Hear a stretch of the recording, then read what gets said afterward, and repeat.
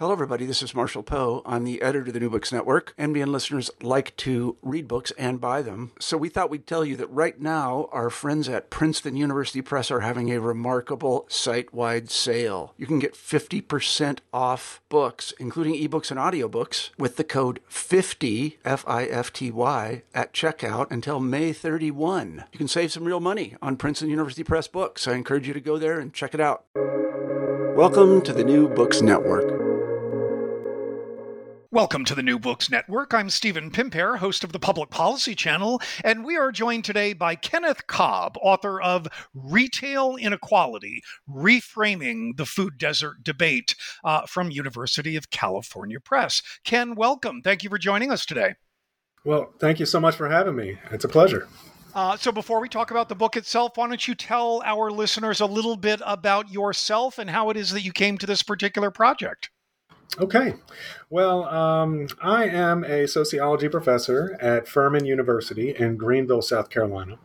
And I have been working with a couple of local neighborhoods for about the past 10 years, just trying to equip them with basic social data they need to work with their policy leaders to make meaningful changes in their neighborhoods.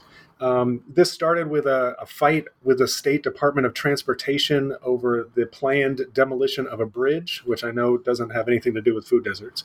But it really was an opportunity to engage in some community-based participatory research that eventually produced some data that got involved in a threatened lawsuit at the federal level that resulted in some negotiations that eventually resulted in a new pedestrian bridge being built in the neighborhood.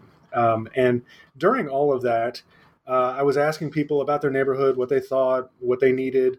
And this issue of the bridge obviously came up because that was the subject of our little political fight. But the second topic, almost without fail, was always the lack of a grocery store. So they had identified the lack of a grocery store and just the general substandard food options in their neighborhood as just really a point of contention. They were just frustrated by it. And so I kind of let them lead the way to direct my next research project. And so that's really what I started about 8 years ago now, talking to people, sitting, in their homes at their kitchen tables, just asking them how, where they buy their food and consume their food and how they make those kinds of food-related choices. And that led to the book. So let's step back a little bit and talk about sort of the larger framing of this, and then I want to return to talking about what you learned from the residents themselves. So when we're talking about lack of access to things like a grocery store in a low-income community, that's often framed as a food desert. So talk to us a little bit, for folks who may not know, what's a food desert? Where does the idea and the framing come from? And what should we know about it before we hear you talk about why that may not be a useful way to think about what's going on in those places? Right. It's there's still debates about the terminology today, but interestingly enough, it started in the 1990s in Scotland. That was where the food desert term was actually coined in a mundane white paper from a public health agency interviewing people who are residents of a public housing project. And it was referring to neighborhoods or geographic areas that lack easy geographic access to healthy food, namely a full-scale supermarket. That term crossed over the Atlantic and entered into American politics pretty quickly. By the late 90s and early 2000s, it got picked up in the academic research field. And eventually, the USDA, the United States Department of Agriculture, stepped in and gave a working definition for urban areas to be an area with high rates of poverty, low rates of vehicular access, so people without cars, and no grocery store within a 1 mile radius. So that's a food desert for an urban environment. For a rural environment, the radius expands to 10 miles, so a 10-mile radius. And it's largely framing access in geographic terms. So it's hidden or embedded within this concept is this idea that if you can't get to healthy food, you're going to be more likely to be tempted to buy the cheaper, less healthy food that's closer to you and more readily available in geographic terms. So as you've said a couple of times now, you talked about this specifically as being framed often as access to healthy food. So we've had a couple of decades worth of research since the framing here was brought across the ocean. Tell us a little bit about what we know from the academic research about proximity to a grocery store with healthy alternatives, and what we know about what that does and doesn't do in terms of shopping and eating behavior. Right. So in the early 2000s, 2008, 9, 10, researchers had generally concluded that the distance to grocery stores was playing a large role in people's diets, and it was ultimately producing unhealthy diet-related outcomes. So you can think of higher rates of obesity, diabetes, hypertension, and so researchers were going into these neighborhoods, mapping out specific areas, and finding these correlations. Around 2012, 2013, the research started to take a little bit of a turn in that there were clear correlations with a lot of these diet disease-related outcomes in areas without grocery stores. But the causal mechanism was becoming a little cloudy in terms of if we put a grocery store back in those areas, subsidized one or installed one, it wasn't really changing people's dietary behavior. And so that's where I track in the book the slow motion change within the research community between 2010 and 2018 of taking what was almost settled science for the most part, and then kind of reopening that debate and then finding some actual problems with those causal assumptions. Now, again, there's still to this day high rates of correlation between lack of grocery stores and high rates of obesity and other diet-related diseases. But the variable that is really causing that is poverty. And so the grocery stores aren't there in these poor neighborhoods because there isn't the customer base to support them. And people in those communities living in poverty are also encountering all sorts of stressors in their lives. And these are also related and in some ways causing the diet-related diseases. So you had this kind of change and re-questioning of food deserts. And then you got into this whole new terminology debate in terms of should we even call them food deserts because there's lots of food in the food desert. So the term food swamp came into the picture. Then you had the idea of, well, there might be some food there, but economically it's so expensive. You can think high-end farmers markets or sort of boutique luxury brand grocers. There's food there, but it's almost a food mirage. That's another term that came out. More recently, the terminology of food apartheid digs into the institutionally racist policies that created areas without grocery stores today. So these are housing policies, roadway policies, all of these big governmental decisions had systematically discriminatory effects against largely, in my case, Black communities. And so we've kind of come back to the beginning in terms of trying to understand how and why is it that people are making sense of their food environment and what is driving their dietary behavior and why they make the decisions that they do. Perfect. So let's see if we can sort of figure out how to make sense of this disconnect, and zoom back in and talk about the folks who you spent time with and spoke with. So if you would just tell us a little bit sort of about methodology. Who did you talk to? How did you find them? How much time did you spend with them? Those kinds of questions. What should we know about your process? Yeah. Well, Greenville, South Carolina, people may or may not be familiar with it, but it is a small microcosm of the effects of urban policies of the past that is common across the United States.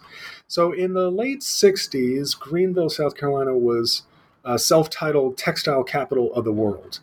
These textile jobs provided the employment base, and the auxiliary industries around them really caused a population and economic boom for the city. But starting in the 80s and the 90s, in the process of what sociologists call deindustrialization, so the loss of manufacturing jobs, the city really had some hard times. And so this is a similar story across America. In Flint, Michigan, it was the loss of the automobile industry. In Youngstown, Ohio, it was steel. This was a major refitting of the American economy and the loss of jobs due to automation and offshoring. So in this decline period, as jobs were going away from Greenville, you also had the simultaneous birth of the suburbs. And again, this is not unique to Greenville. You had large suburban municipalities starting to pop up on the peripheries of cities. The government is heavily subsidizing the highway and utility infrastructure to enable those suburban developments. And you got a large-scale white flight. So these are white households leaving urban centers and moving to the suburbs. And when they leave, they take their economic capital with them, which is also the basis of the customer base for local retail. So local retail is on hard times. At the same time, starting in the 80s and 90s, you get the big box storification of America, the Walmarts, the Lowe's, the Home Depots. And these large-scale big box stores are locating near the suburbs, on the peripheries of cities. And because of the economies of scale of these retailers, the small mom and pop stores back in the city start to collapse. And so this is the case when I entered into the field in Greenville in 2014, 2015. They had just lost a small grocery store and had officially become a food desert, according to the USDA definition. So I had been working with a couple of neighborhoods. They were predominantly Black, had much higher rates of poverty than the rest of the city. And my job was really just to talk to people and figure out how they got to the store. What kind of store did they want? Did they feel like their political leaders were listening to them? And through these discussions, I eventually did about 100 hour-long interviews. I came to learn that they saw their food environment in ways that most of the research on the topic kind of glossed over. Most of the research on it was much more macro level and geographic focus. So it was kind of looking at maps from a distance. But I was trying to understand sort of the micro processes, the ways that people interpreted their options, how they perceived geography and distance in their everyday lives. And then just came to understand that they were really sort of strategic and tactical people in terms of taking advantage of available food resources in ways that, if just looking at a map and just counting up miles and distance to stores, kind of missed. Perfect. So I want to talk a bit about what you learned about how people thought about their food choices and how they went about securing food. And in the book, you frame this in 5 broad categories: people's perception of their own local food environment, access to monetary resources, access to transportation, their own social capital, and then the household dynamics of the particular household that they're inhabiting. So if you don't mind, let's take those in order. So how do people perceive this so-called food desert as they're living in it? How do they think about food and access to it? Yeah. So people were divided in kind of 2 camps when it came to perception. You had longtime residents who remembered when the mom and pop stores were in town. And so they measured their food environment in terms of past versus present. So over the course of their lives, they had seen their options slowly degrade. They had seen stores close, and they'd seen new ones open up, but much farther away from the neighborhood. Newer residents had a more comparative in terms of they're comparing this town to other towns, or this side of town versus the other side of town. They're driving through their neighborhood, and they're seeing certain options, the inundation of liquor stores, pawn shops, payday lenders, and whatnot. and they're but on their way to work or on their way to church or to see their family, they're going through other parts of town and they're seeing much higher quality retail. And so to put perception into the model of how people make food-related decisions is to acknowledge that sometimes a resource can be geographically closer, but it can also be invisible in plain sight. So really high-end farmers markets or niche or boutique grocers may have been geographically accessible, but they just didn't seem, they weren't, they didn't see these neighborhoods as their customer base. They were directed more towards more affluent, more white communities. And so local residents acknowledged that there might be some geographically accessible food resources, but they didn't perceive them as real options for them. They didn't see them as retail that was designed for them, staffed by them. They saw it as generally for other people in other communities and not for them. And they understood this as a statement about their value and their community's value to some extent, yes? Yeah. So, the retail options, food included, are symbolic markers of the worth of any community. You can just think of the last time you drove into a new part of town or a new area of the country that you weren't familiar with. You come in late at night. There's no one on the streets or sidewalks, and you're trying to get a sense of place. What do you look to? You look to the stores. Do the stores have bars on the window? Do the stores seem like they're selling alcohol or vice-related products? Or are they cafes and yoga studios and other types of high-end retail? And so this was the grievance of the neighborhood was not so much that we want to be able to buy healthier food all the time. It was really they were sick and tired of substandard retail because they feel like that was reflecting a version of their neighborhood that they did not see in themselves. They wanted retail that reflected their values and their interests, and they felt like businesses just weren't catering to them. So is it fair to say that they wanted to see fresh fruits and vegetables and other healthier options available, but didn't necessarily want to purchase them for themselves and their family? Yeah, I mean, it's complicated and it's a difficult political argument for them to make, but they wanted the option of being able to shop at nice, high quality retail, just like the other side of town. Their budgets and their wealth and income did not necessarily mean they would be able to support those businesses on a consistent basis, but that really wasn't the point. They wanted better quality retail, even if they knew they might not be able to shop there all the time. What they were really frustrated with is that their options were reduced to the lowest economic level in ways that they felt reflected poorly on their neighborhood. So let's continue to move through your categories. So what else should we know about the ways in which financial resources constrained food choices or structured their decision-making process? Yeah, well, obviously, if you don't have economic resources, Right. then you can't buy higher quality foods. Foods, for the most part, the most nutritious foods are also the most expensive per calorie, and the least nutritious are the cheapest per calorie. But through my interviews, I interviewed people of a broad variety of economic circumstances, and I kind of came to see that interventions to improve food access really need to be targeted towards a specific subset of the population. And this is people who are able to buy all of their food during the month, but yet are living kind of close to the poverty line, and a small increase in price, either by food or transportation costs, can really make or break a trip to the store.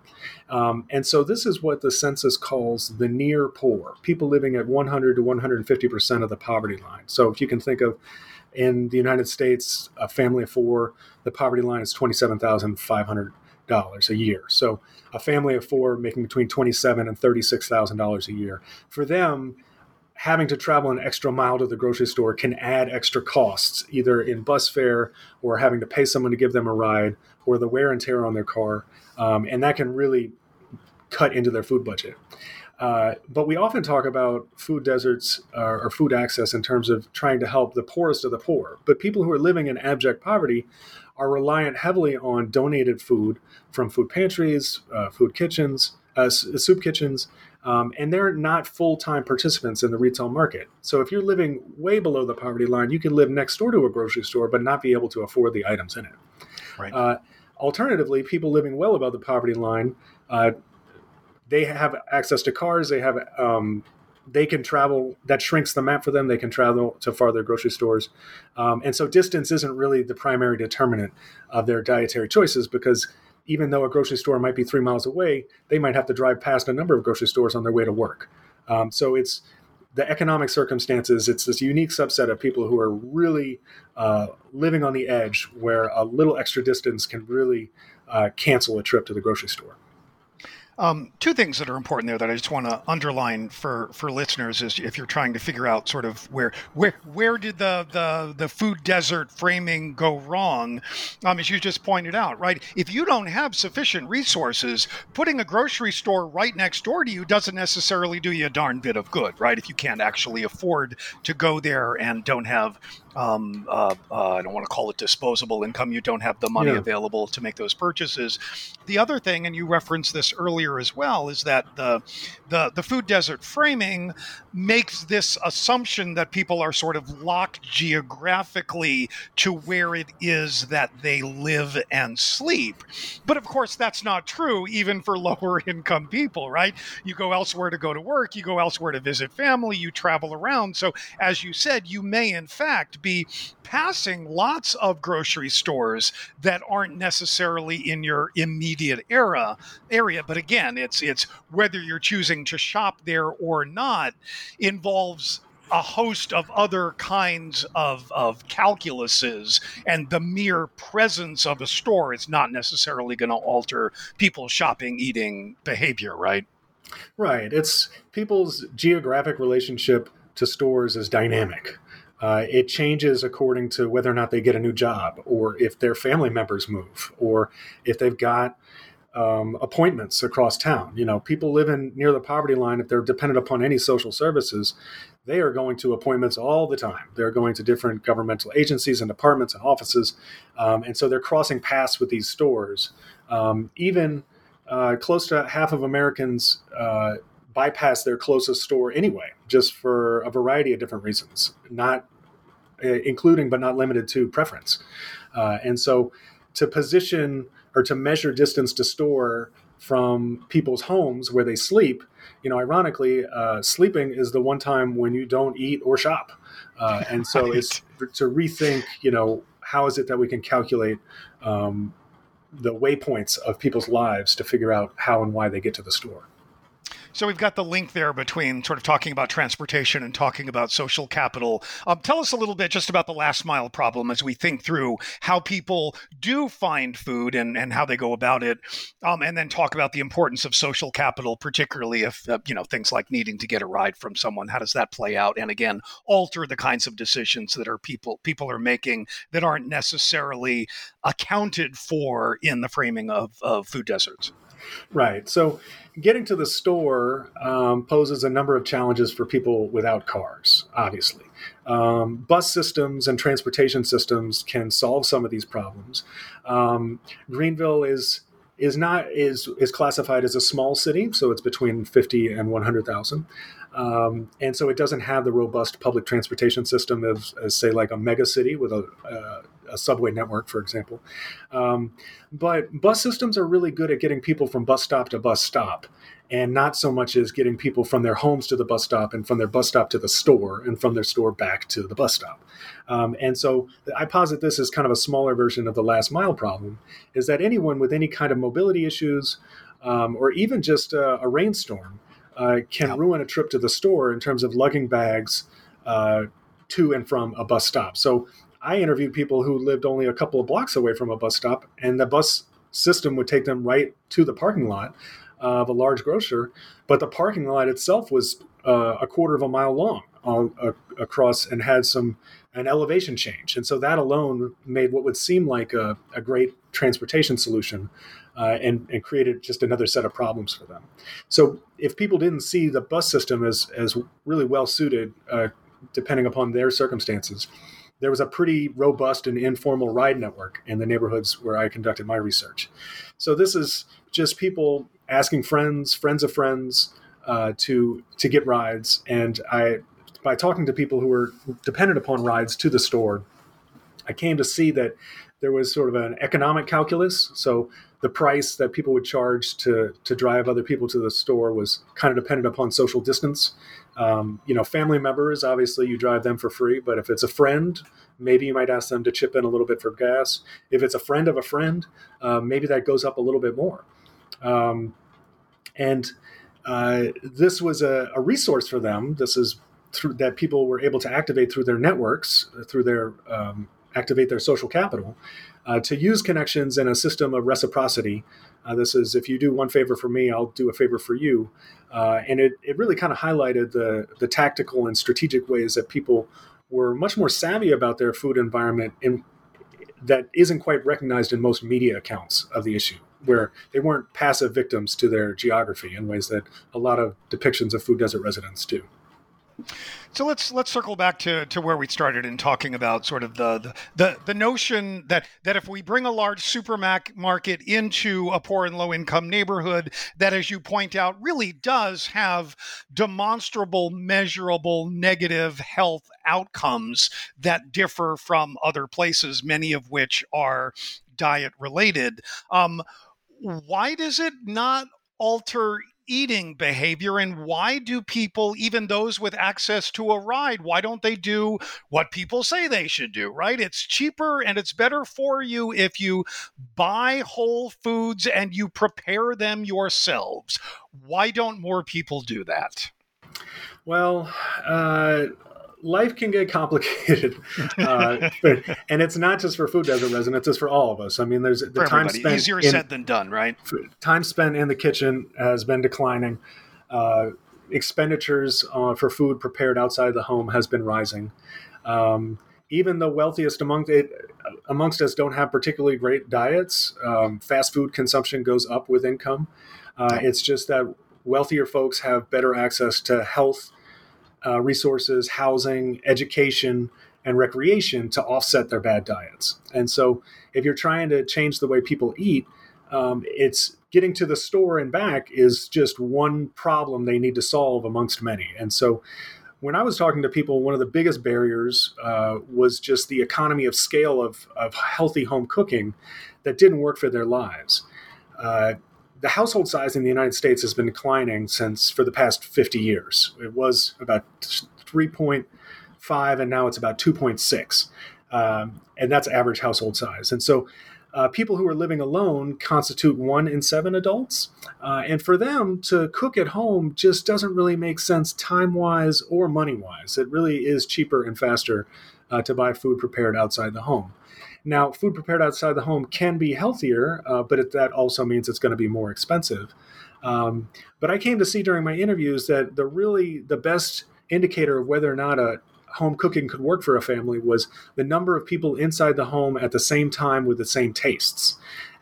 These could be people that could divide the labor of home cooking, the chopping and the measuring and the cooking and the washing, as well as share meals so that they could finish leftovers and it wouldn't be bogged down by the monotony of eating the same thing 7 times in a row. This became particularly salient for single parents because single parents, in many cases, were living together but eating apart from their children. Their children were demanding, because they're being advertised to, they were demanding chicken nuggets and grilled cheese and mac and cheese and the whole genre of kids' food in America, which is a multi-billion-dollar industry. And the parents would then have to cook something for themselves differently. And so that became really inefficient and it became really difficult. And they tried to convince their kids to eat the same foods that they did as adults.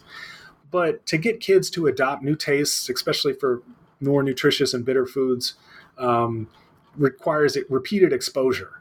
And that repeated exposure entails the risk of kids refusing food. So I ask you to eat something and you refuse it, that could potentially lead to food waste, which is economically a difficult situation for me. And so the easiest route was to just buy food that they knew that their kids would eat, which also happens to be less healthy food, and then also buy food prepared outside of the home for themselves too, so that they didn't have to make their own separate meal just for them.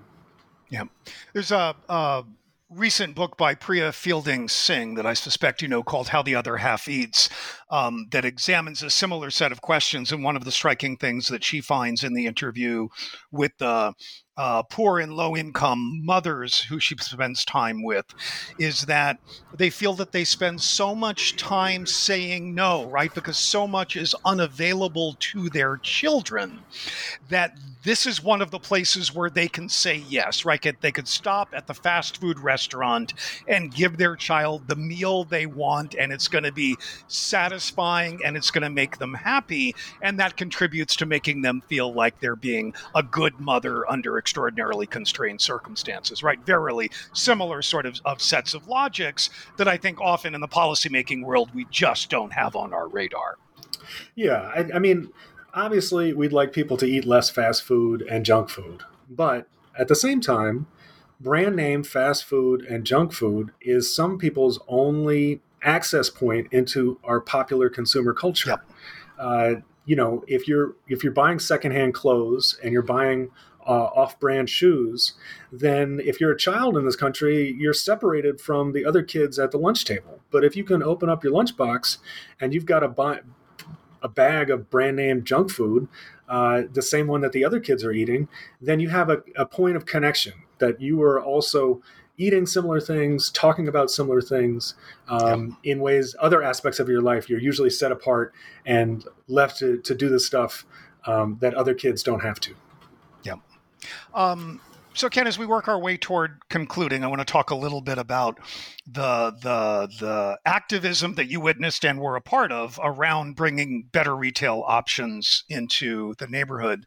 And as you point out, right, the residents didn't really want a grocery store in order to improve their access to healthy food, but that's nonetheless often the argument that they made. Can you talk a little bit about sort of how the development politics play out around this issue? Yeah, it was the nature of the research was kind of twofold in that I attended a lot of public meetings, and I would hear people stand up and say, we want a grocery store. We're sick and tired of these unhealthy options in our neighborhoods. And it was really impassioned and got the attention of local politicians and policymakers. But at the same time, I would interview these people in private in their homes, and I would ask them what they eat and what they like to eat and what they would like to eat if they would like to make changes, what kinds of changes. And they would describe that in many cases, cooking healthy food from scratch just did not work for them. They couldn't do it. They might not have even had enough time to do it because of just the nature of their job and when they worked. But nonetheless, in public settings, they knew the plea for a grocery store really got people's attention. And so there's kind of two levels to the food access debate, the public and the private. The private is very, the logic behind it is kind of complicated and it can't be condensed into a short soundbite because people wanted retail that they saw as good retail meant for them, retail staffed by them, that catered to their needs and their preferences, and that respected their community and the history of their community. Even if they didn't necessarily intend or their economic circumstances precluded them from being able to support that business on a consistent basis. Now, that's a complicated talking point. What's much easier is we want a grocery store because of we want to reduce these public health tragedies that are going on in our communities. And so they had kind of tapped into this really powerful talking point that if they focused on health and healthy eating, they could get attention because of the abundance of food-related social movements already in existence in America today. So this is slow food, local food, non-GMO food, food justice, food equity. All these social movements have a broad political base that is largely staffed in many instances by middle class and white political advocates. they are interested in healthy food. And so talking about healthy food leverages their power in the political marketplace.